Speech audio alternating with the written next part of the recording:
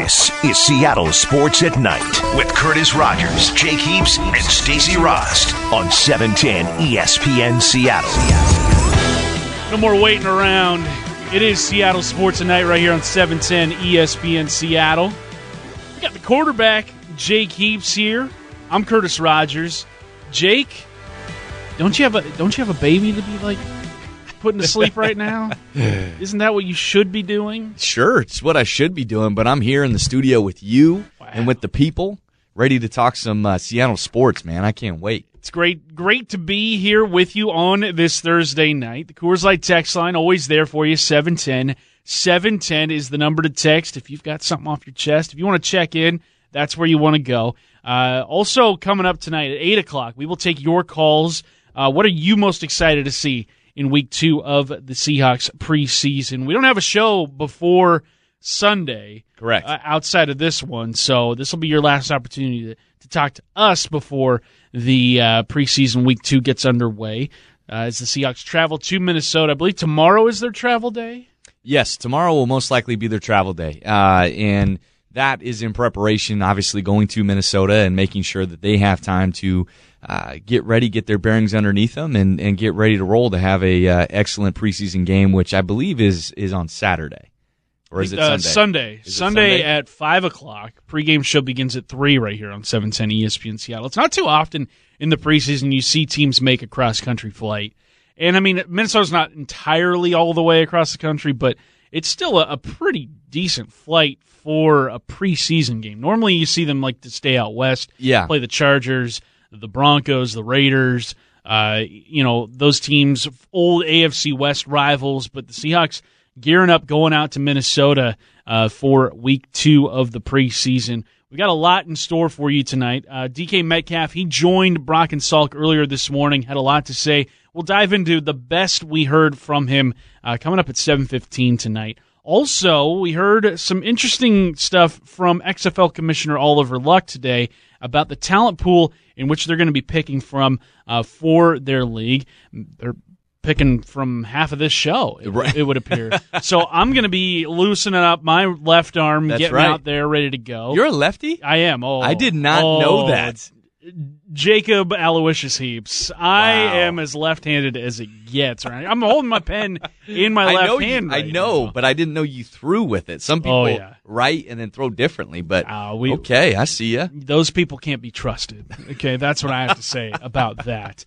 Also tonight in Big If True, some game-changing news for ESPN's College Game Day, one that would have a huge impact in this state. Yes. So buckle up, folks. That's coming up at 8:30. But let's get into what is on Thursday night's timeline.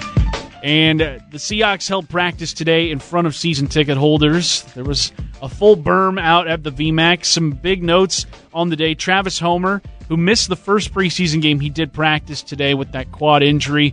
Tight end Jacob Hollister, healthy for the first time since their scrimmage out at Popkini Stadium. I mean, finally, that's your guy. Gosh, well, and Travis Homer. I mean, these are guys that I think Jacob Hollister has put on a really good performance so far in training camp and through the entire OTAs, and brings a unique dynamic ability that is very unique in that tight end room. And it's been unfortunate to see him out. And I know that this coaching staff and the players are excited to see what he can do with the pads on for the Seahawks. And then with Travis Homer, I mean, I think he's been a fan favorite. He's been certainly a favorite of this station for his effort, for his explosive nature, and want to see what he looks like out there with the pads on, and if that transfers into success in the games. So you love both of those guys, the way they practice, the energy that they practice with. So great to see them out there finally practicing and healthy to play. Some other injury notes, Geno Smith and Bobby Wagner both remaining out. Smith, I would imagine, probably not going to play in Week 2. Correct. So that means Paxton Lynch getting a lot more snaps, JT Barrett getting some game action. Russell Wilson, could we see him out in Week 2?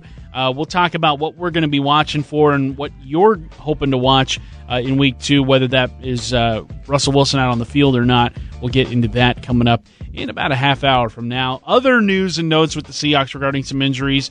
J.D. McKissick and C.J. Prosise both missed the first little bit of action in practice today, but then they were able to get out there taking some reps. Good. Good to see both of those guys healthy.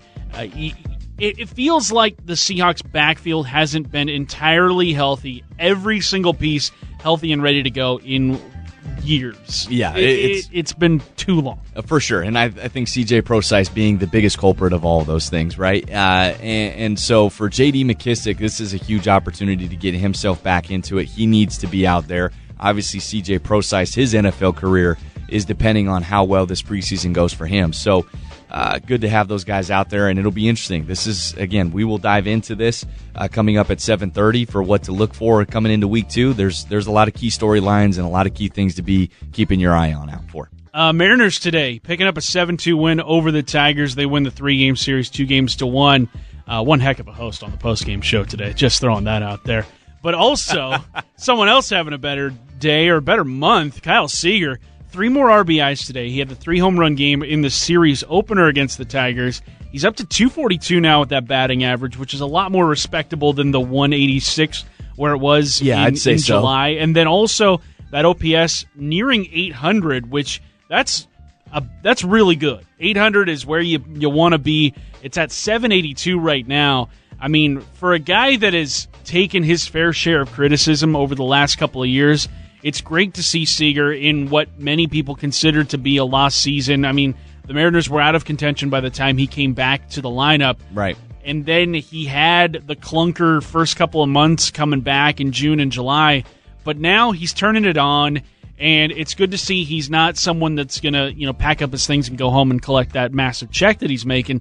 He's putting forth a great effort, and I commend him for it, and I think it's been a great sign for the Mariners that maybe, just maybe, the final couple of years of his deal with the Mariners isn't going to be a sunk cost. Yeah, I think that's huge. And for all those reasons that you just pointed out, and Kyle Seager has taken heat, but deservedly so. After that contract and the performances and injuries and things that he's been plagued with, it has hurt this team. And especially during the times when they were in playoff hunts and they needed Kyle Seager to step up for them. And so in this year, it's just great to see him step up at the end of the year, have him come on with a very, very hot bat, and hopefully he finishes the season out like this. I don't know what that will do for his chances of maybe them trading him and getting a prospect back in the offseason, or if he needs to continue to play well heading into the following season for anything to potentially happen. So I think this is really good news for Kyle Seager because I do really like the person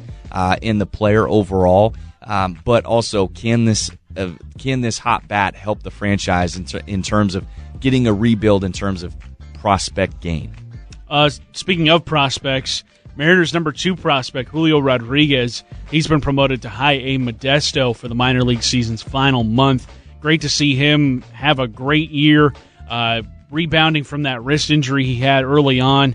Hit 10 home runs at Class A West Virginia, now going up to a little stiffer competition.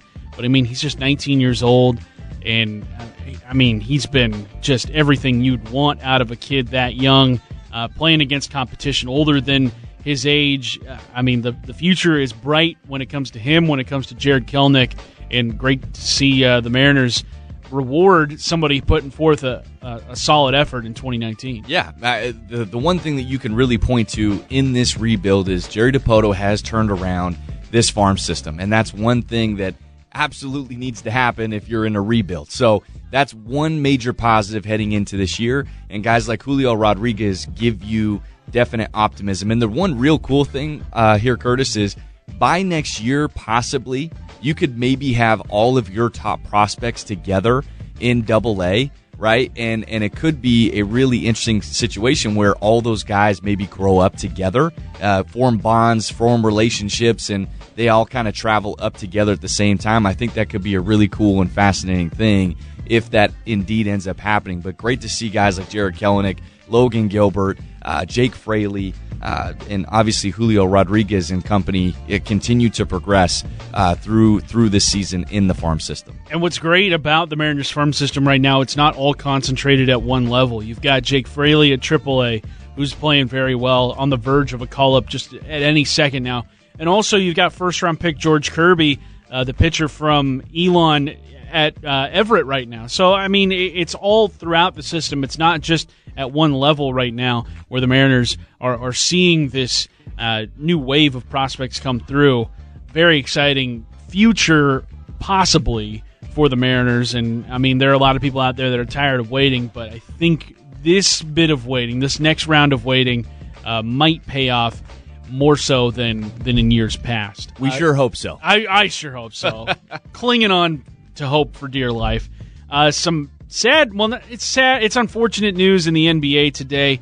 Newly signed Lakers center Boogie Cousins, who was with the Warriors last season, he will reportedly miss the upcoming season, as reported by Woj of ESPN, after tearing his ACL in a pickup game early Thursday. This is a guy who, just a couple of seasons ago, was in line for a max contract, blew out his Achilles with the Pelicans, had to sign the mid-level exception with the Golden State Warriors, coming off the bench early on, then a part of their starting lineup. They leaned on him in the NBA Finals when Kevin Durant went down, and he signs a deal with the Lakers, possibly sort of a resurrection potentially of his career, and then this, just unfortunate news. I mean, Boogie gets criticized because of, the propensity for technical fouls he gets in games, but, you never want to see this, especially coming off of a season where he missed half the year and a devastating injury like getting his Achilles torn. Today, just a really sad thing for him to undergo.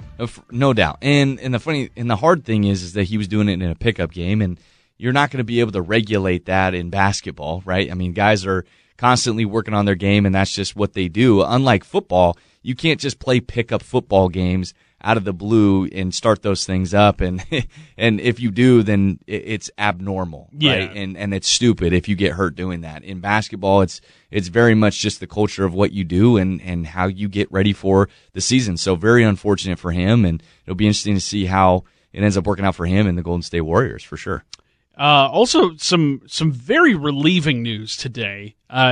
Just a couple of hours ago, it was reported that Dale Earnhardt Jr., the former NASCAR racer, his wife, and his 1-year-old daughter are all okay after their small jet plane ran off the runway and caught fire after landing in Tennessee. So, oh my gosh. Yeah, that's nuts.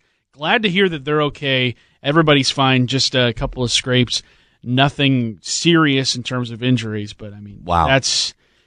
That is a very scary situation, no doubt. And I'm sure, obviously, a scarring situation. So, wow, glad to hear everybody's okay. And then in the NBA also, for those of you who are wondering how much would it cost to buy an NBA franchise and move them to the city of Seattle, well, the Brooklyn Nets have just set their price tag, which every other team is trying to beat now if you're going to sell a team.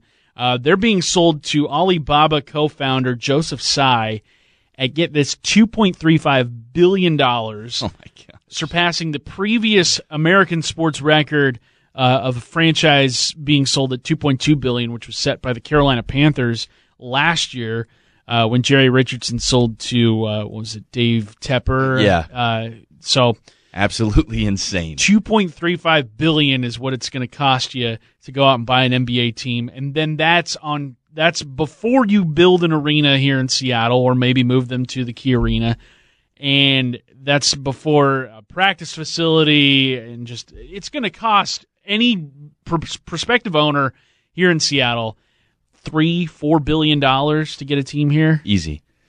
So, Curtis, make it happen, all right? All right. Hurry up, I'll dude. See what I can do. I'm going to need a raise. Just throwing that out there to any supervisor of mine that might be listening. Coming up in this hour, Jake and I are going to tell you what we're going to be looking out for in Week 2. But earlier today, DK Metcalf, superstar, hopefully wide receiver, he sat down with Brock and Salk this morning. We'll play the best of what he told those guys, including what is the biggest thing he has learned from Russell Wilson so far in his professional career. That's next. Curtis Rogers, Jake Heaps, Seattle Sports Tonight on 710 ESPN Seattle. Live from the Alaska Airlines studio, this is Seattle Sports at Night with Curtis Rogers, Jake Heaps, and Stacey Rost on 710 ESPN Seattle. Coming up at 7:45, it'll be 4-down territory. That's how we wrap up every first half of Seattle Sports at Night. So a half hour from now, which Seahawk on the roster bubble has done the most so far to warrant a spot on that 53-man roster? We give you our answers coming up in about a half hour from now. Curtis Rogers and the quarterback guru himself, Jake Heaps, with you on Seattle Sports at Night. DK Metcalf. I don't know if there's ever been an athlete, a rookie athlete, that has been as hyped as him coming into the professional ranks in this city's history. Yeah, the only other guy that I can point to is Russell Wilson. I mean, Russell Wilson obviously was a majorly hyped guy coming in, but I will also say that Russell warranted that he earned that. And, there was a lot of hype about him coming in, but also over time, he just had this magnetic presence about him, and his play spoke for itself, and then that's where kind of the Russellmania kind of came from.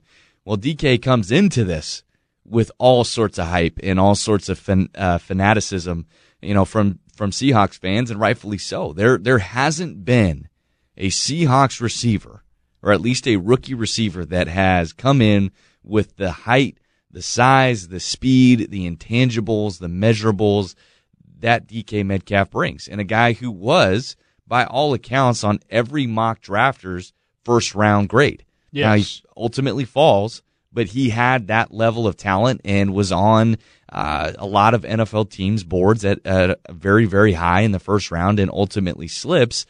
And the Seahawks are able to pick him up in the late second round. I mean, there's a lot to be excited about DK. What's wild about this rookie class and future rookie classes is that these guys were like 13, 14 years old when Pete Carroll and John Schneider had things rolling to a degree that we've never seen before here in Seattle. When it was 2013 and 2014, so 5-6 years ago. Right. DK Metcalf was what, like 16 years old, 15 years old? Yeah, it's crazy.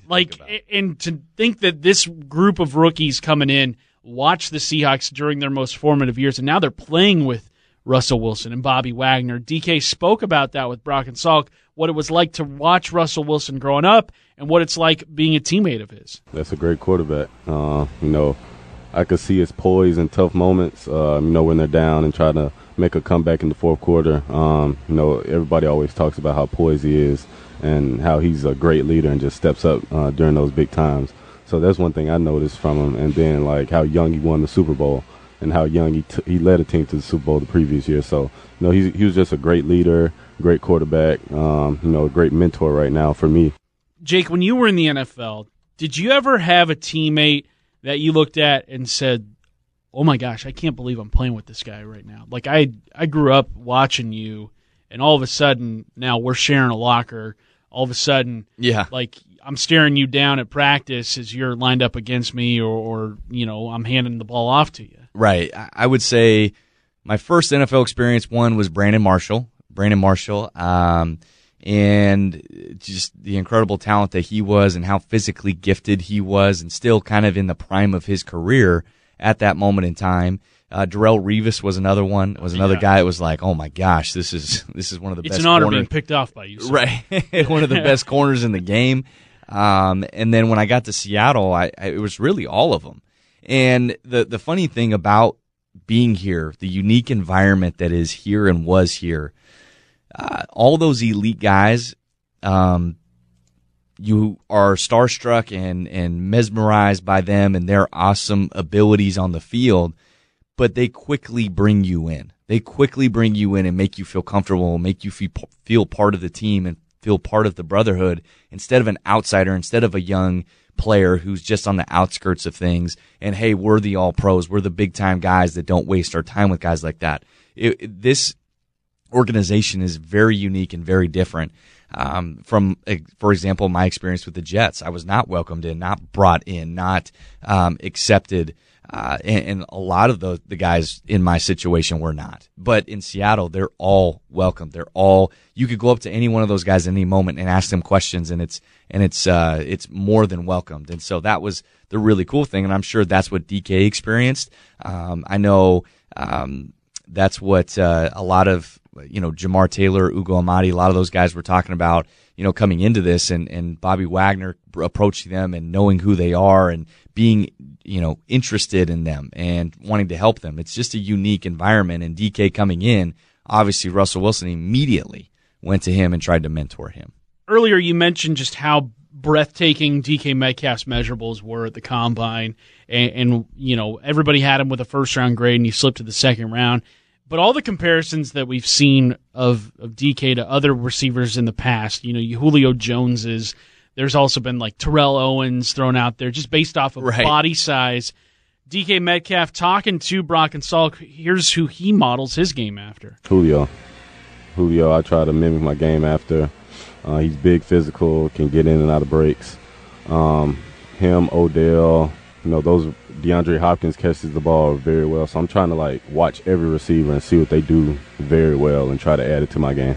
I mean, Julio, Odell, and DeAndre Hopkins, those are probably the three best receivers. You could also throw Antonio Brown into that mix of guys who you would want to model your game after, especially if you're just not your personal life. Just not your personal life with Antonio Brown. Just, your game. I would say for Julio Jones, I think that's the best comp for DK Metcalf is Julio.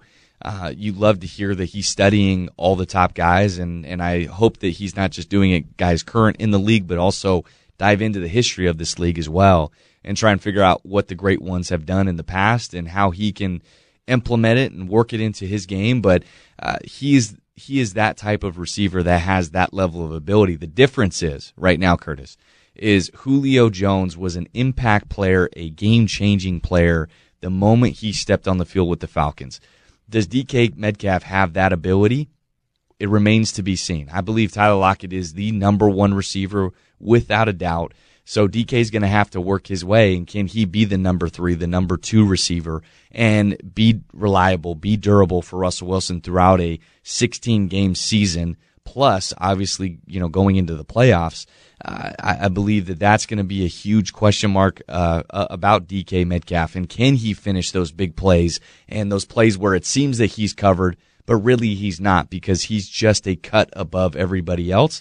That's what DK has to prove to the rest of the league, and more importantly to Russell Wilson. DK also talking about what area of his game needs to see the most improvement. And not just knowing my job, knowing the whole offense. Because if I know how the offense works and, the purpose of the play and the purpose of my route, I can just run their route that much better. So just learning the whole offense and not just doing my job. It feels like the Seahawks offense, there's a purpose in every little move that is made out on the field. It's not just it seems like it's so I guess what I'm saying is we've heard from defensive guys in the past talk about how easy it is to learn the Seahawks defense.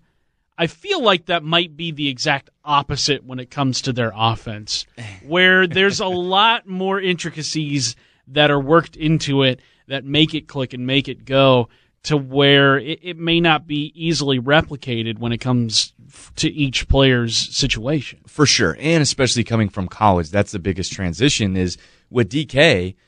In watching tape and studying him, he only played X receiver and only played on one side of the field. Now he's being asked to play on both sides of the field, know every position, know every route for every play, right? And like he talked about, understanding the whys. Why is this play being called? What is it trying to set up? Who are we trying to get open on these plays? And I've always said this, if receivers can come in and have the approach of a quarterback in terms of how to learn plays and how to approach it, receivers could dominate this game. And it sounds like DK's got a pretty good understanding of how to approach the game. By all accounts, the coaching staff, the players have been amazed with how quickly he's picked up this offense and how well he's been able to grasp it. And it's really, in my opinion, that it's more of what is the offense going to limit him to versus what can he do. I think DK can run every route on this route tree. I think that he can be put in any spot that they want to put him in. And obviously he needs to grow and continue to get better. He's not a finished product, but I think DK can really contribute to this team early on. And that's where I would love to see him have around 40 catches this year. I think that's a really good mark for DK. And if he can do that, this offense is going to be very explosive. Who at safety will separate themselves opposite of Bradley McDougald? Can Paxton Lynch repeat his Week 1 performance? Jake and myself, we will tell you what we're going to be watching for in Week 2. That's next. Seattle Sports Tonight on 710 ESPN Seattle.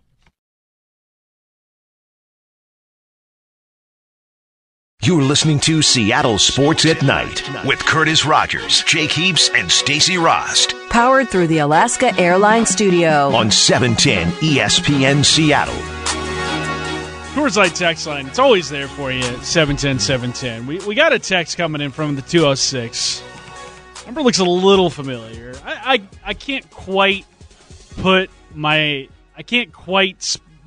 identify who it is, but Yeah. Based off the message that they just sent us, I think it gives us a good idea as to who's texting in. From the 206, it says, "It's too bad Stacey couldn't be here tonight. She has such great hair and is so good at talking about sports. Like expensive-looking hair. Like clearly super nice." That's from the 206. We responded Yes. to the 206. You might be right, but she is a handful behind the scenes, a real piece of work. And then the 206 just texted back, all capitals, "That's not true. She's so fun to work with." Yeah, that's not according to us. Yeah, how would the 206 know how she's like to work with? Yeah, I don't know. It could be maybe Stacey. I don't know. Maybe. Texting in?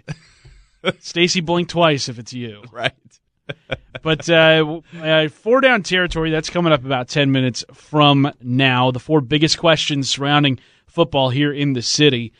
But what are we going to be watching for in Week 2? We want your calls coming in at 8 o'clock on this at 866-979-3776 or 206-421-3776. Wow, what are we going to be watching for in Week 2? Jake, you're the quarterback. A lot was made of Paxton Lynch's performance in Week 1. I got to think that's where your eyes are going to be. Am I correct in my assumption? Yeah, I mean, my eyes are going to be everywhere, Curtis. Everywhere. But I would say Paxton Lynch is definitely going to be one of the top things I'll be watching. Because here's the thing. This organization was very surprised and excited from what they saw of Paxton Lynch. He did not show this ability through all of off-season practices. And it was, at times, it was like, man, this dude just cannot get it together. It doesn't feel like he can process very well. Accuracy, consistency is just not there. And he came on in a major, major way versus his former team, the Denver Broncos. So it's one of those deals where he was extremely efficient. He ran the ball well. It looked like he was having a blast out there on the field. And if he can continue to play at that clip, this team would love to keep that version of Paxton Lynch. They would love that. But at the same time, this organization is about consistency. They don't care if you have one great day. They want to see if you can multiply those and keep stacking those and keep being consistent. And that's where back when, again, we talked about this earlier, Matt Flynn, Russell Wilson, Tavares Jackson quarterback battle, Russell Wilson stole that job because of his consistent playmaking abilities. And he didn't give that organization and Pete Carroll a chance. He didn't give them an opportunity to make any other decision other than to pick him. And so Paxton Lynch has to come in and do the very same thing. And this is an amazing opportunity that he's had and will have over these 10 days that Geno Smith is out.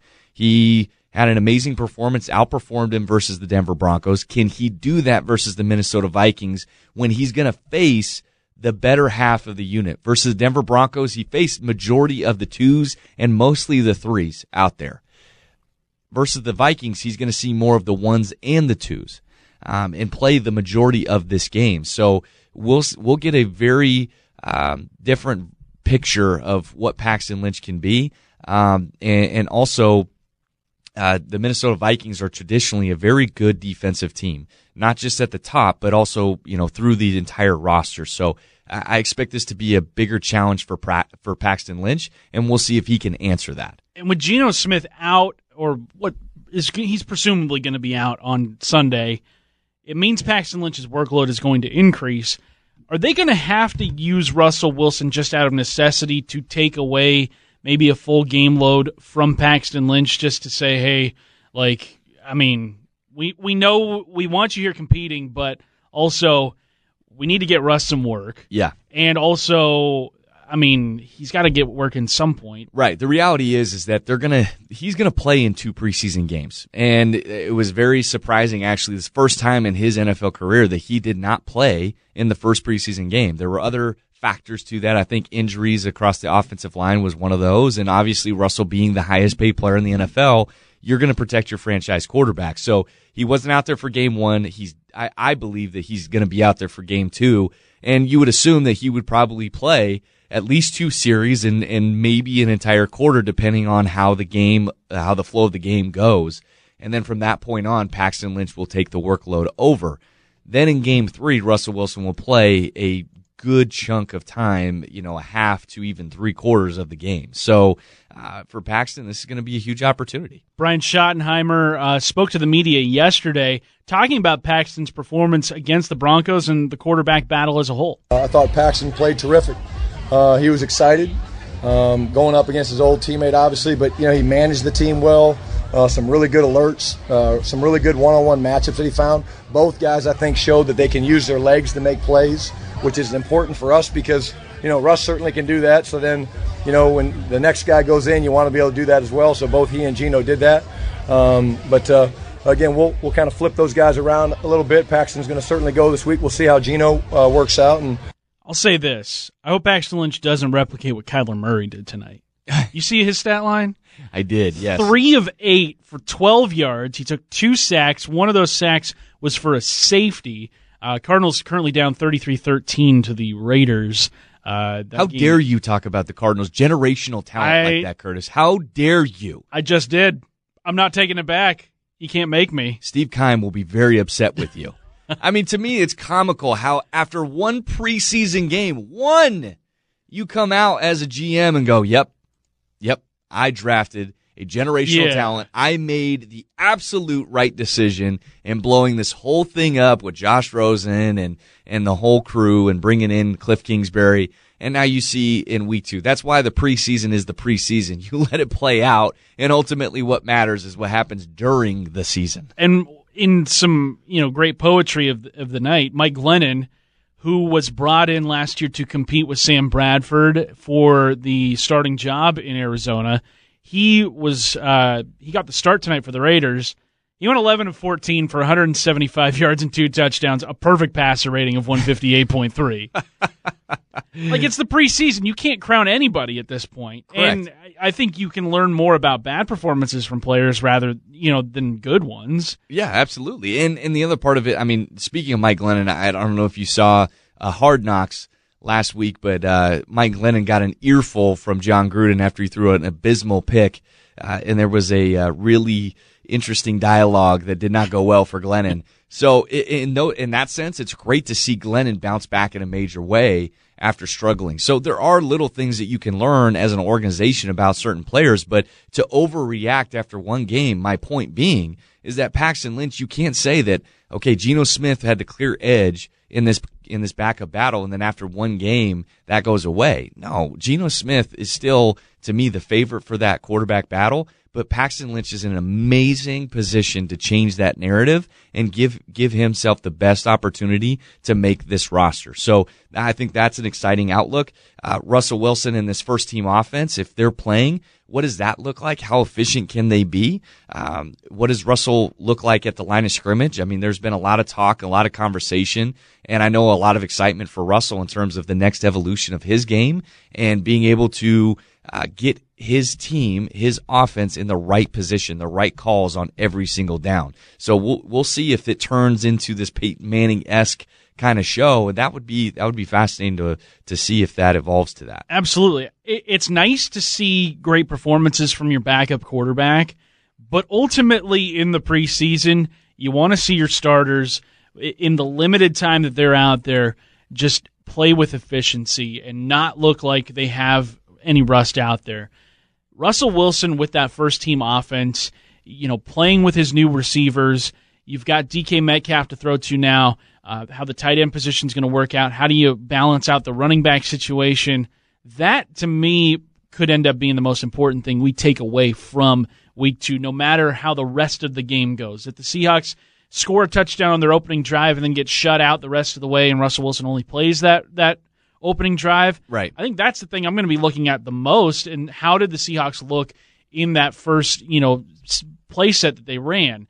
If they lose 42-7, but that 7 points was a really efficient 6-play, 80-yard drive that took 4 minutes off the clock, I think that is going to be the thing that sticks with me the most as we get into week 3. Right. The last thing that I will say that I'll be keeping my eye on is the defense, and also can the rookies continue to progress. So, DK Metcalf, I thought he had a good performance, not a great performance. He had 2 deep balls that just were past his fingertips, and I want to see those plays connected. I want to see him get more opportunities, and can he build off that performance? Marquise Blair, can he continue to play at very instinctual? Can he make his presence felt out there, but limit the mental errors in terms of assignments? Cody Barton, again, doing the same thing, playing with more confidence, playing with speed.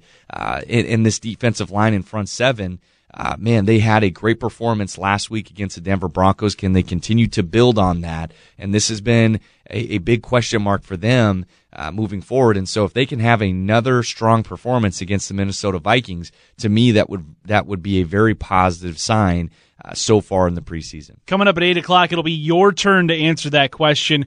What are you most excited to see in week 2 with the Seahawks? But up next, 4 down territory. Brian Schottenheimer wants to get Chris Carson involved more in the passing game.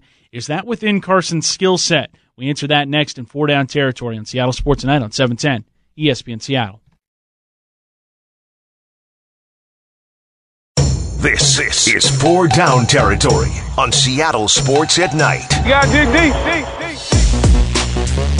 Coming up on the end of the first 60 minutes, the first half.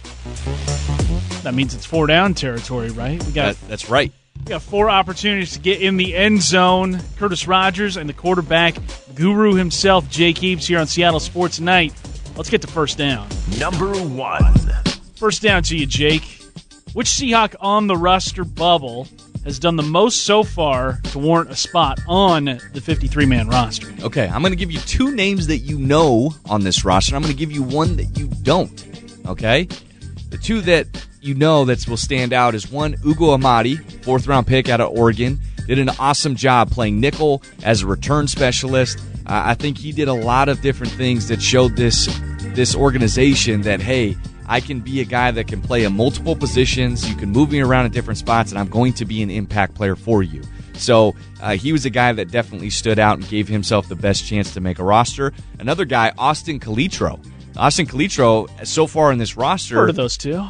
He was a guy that played a lot last season due to injury, but found himself on the outside looking in this current roster with the draft of Cody Barton and Ben Burkervin. Ben Burkervin being hurt the majority of training camp in the offseason, and Austin Calitro came in that first preseason game and played lights out, man. So congratulations to him, and he's making this a very tough decision, and Ben Burkervin's got to play big-time football over the next 3 games.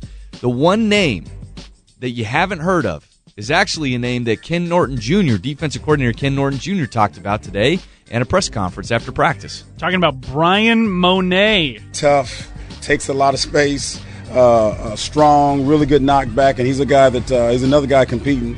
He has a really good chance to make this team. We're excited about what to see in the near future. I think that they just made that name up. That person doesn't actually exist. Ken Norton talking about a figment of our imagination. That's right. Brian Monet is not a guy that, when you're talking about mock roster projections and all that, Brian Monet is not a guy that you will find making this roster, but he was impressive in week 1, and we'll see if we can continue to build off that performance, and he can add to this run-stuffing objective of the Seahawks defense in being more stout in the run game on that front 7. Number 2. Second down. Conversely, who in your eyes has played themselves off the 53-man roster? Well, this isn't necessarily playing off because this person didn't play. And in the NFL, your best ability is your availability. And unfortunately for Ed Dickson, having that knee surgery was untimely for him in a heated tight end competition.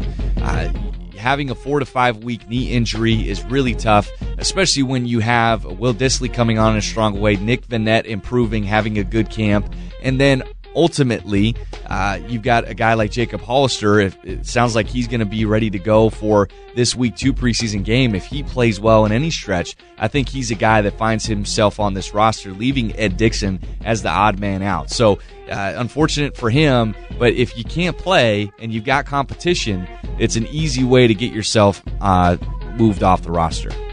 Third down. Number 3. Earlier this week, Brian Schottenheimer, talking to the media, said he plans to use Chris Carson more in the passing game. Well, I mean, obviously that's something that we went to right after the season ended. We said, hey, look, Chris can help us win games a lot of ways. And one of the ways that he wasn't last year was in the passing game. So something we went into, he and Chad, the minute Chris came back, that's something they talked about.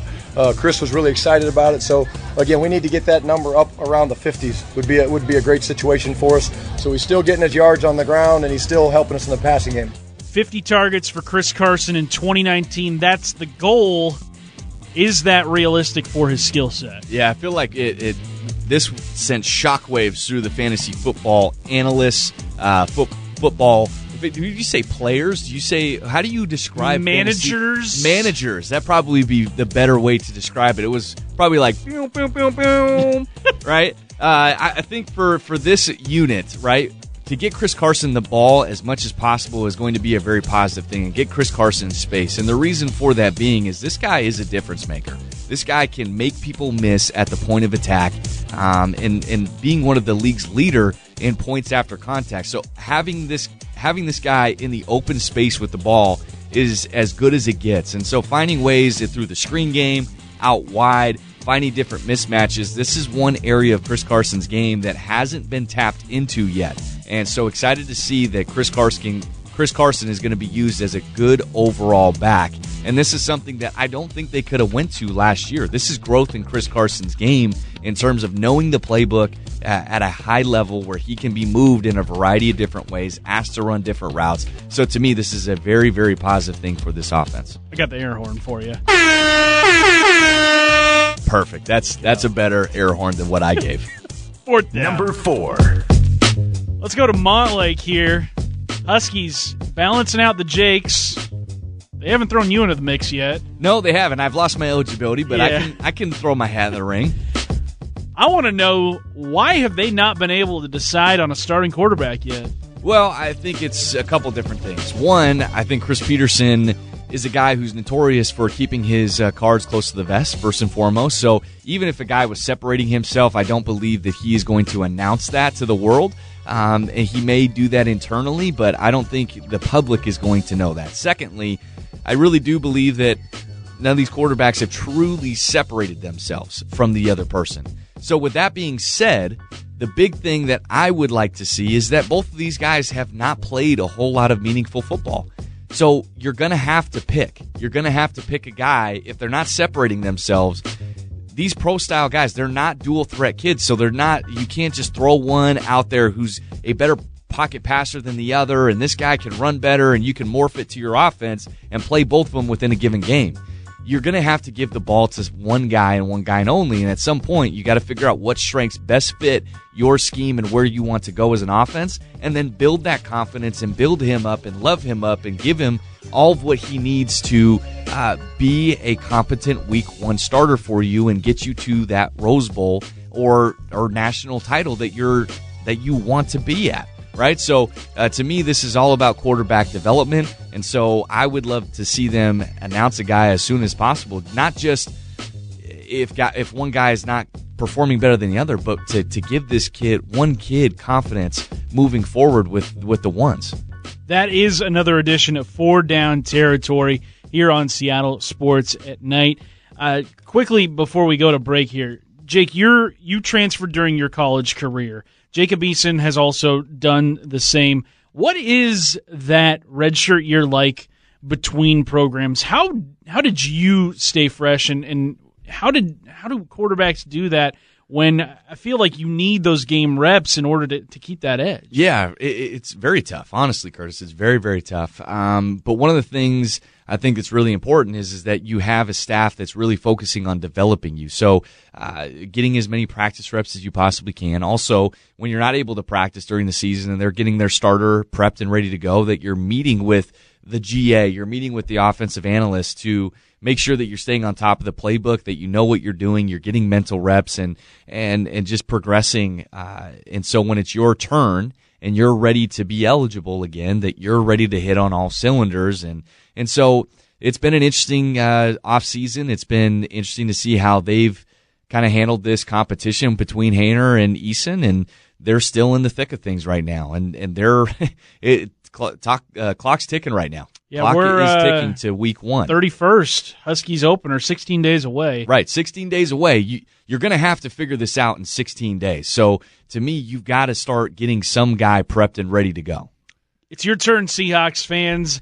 We want to hear from you. 866-979-3776 or 206-421-3776. What are you most excited to watch for in week 2 of the preseason? Your call's next here on Seattle Sports Night on 710 ESPN Seattle.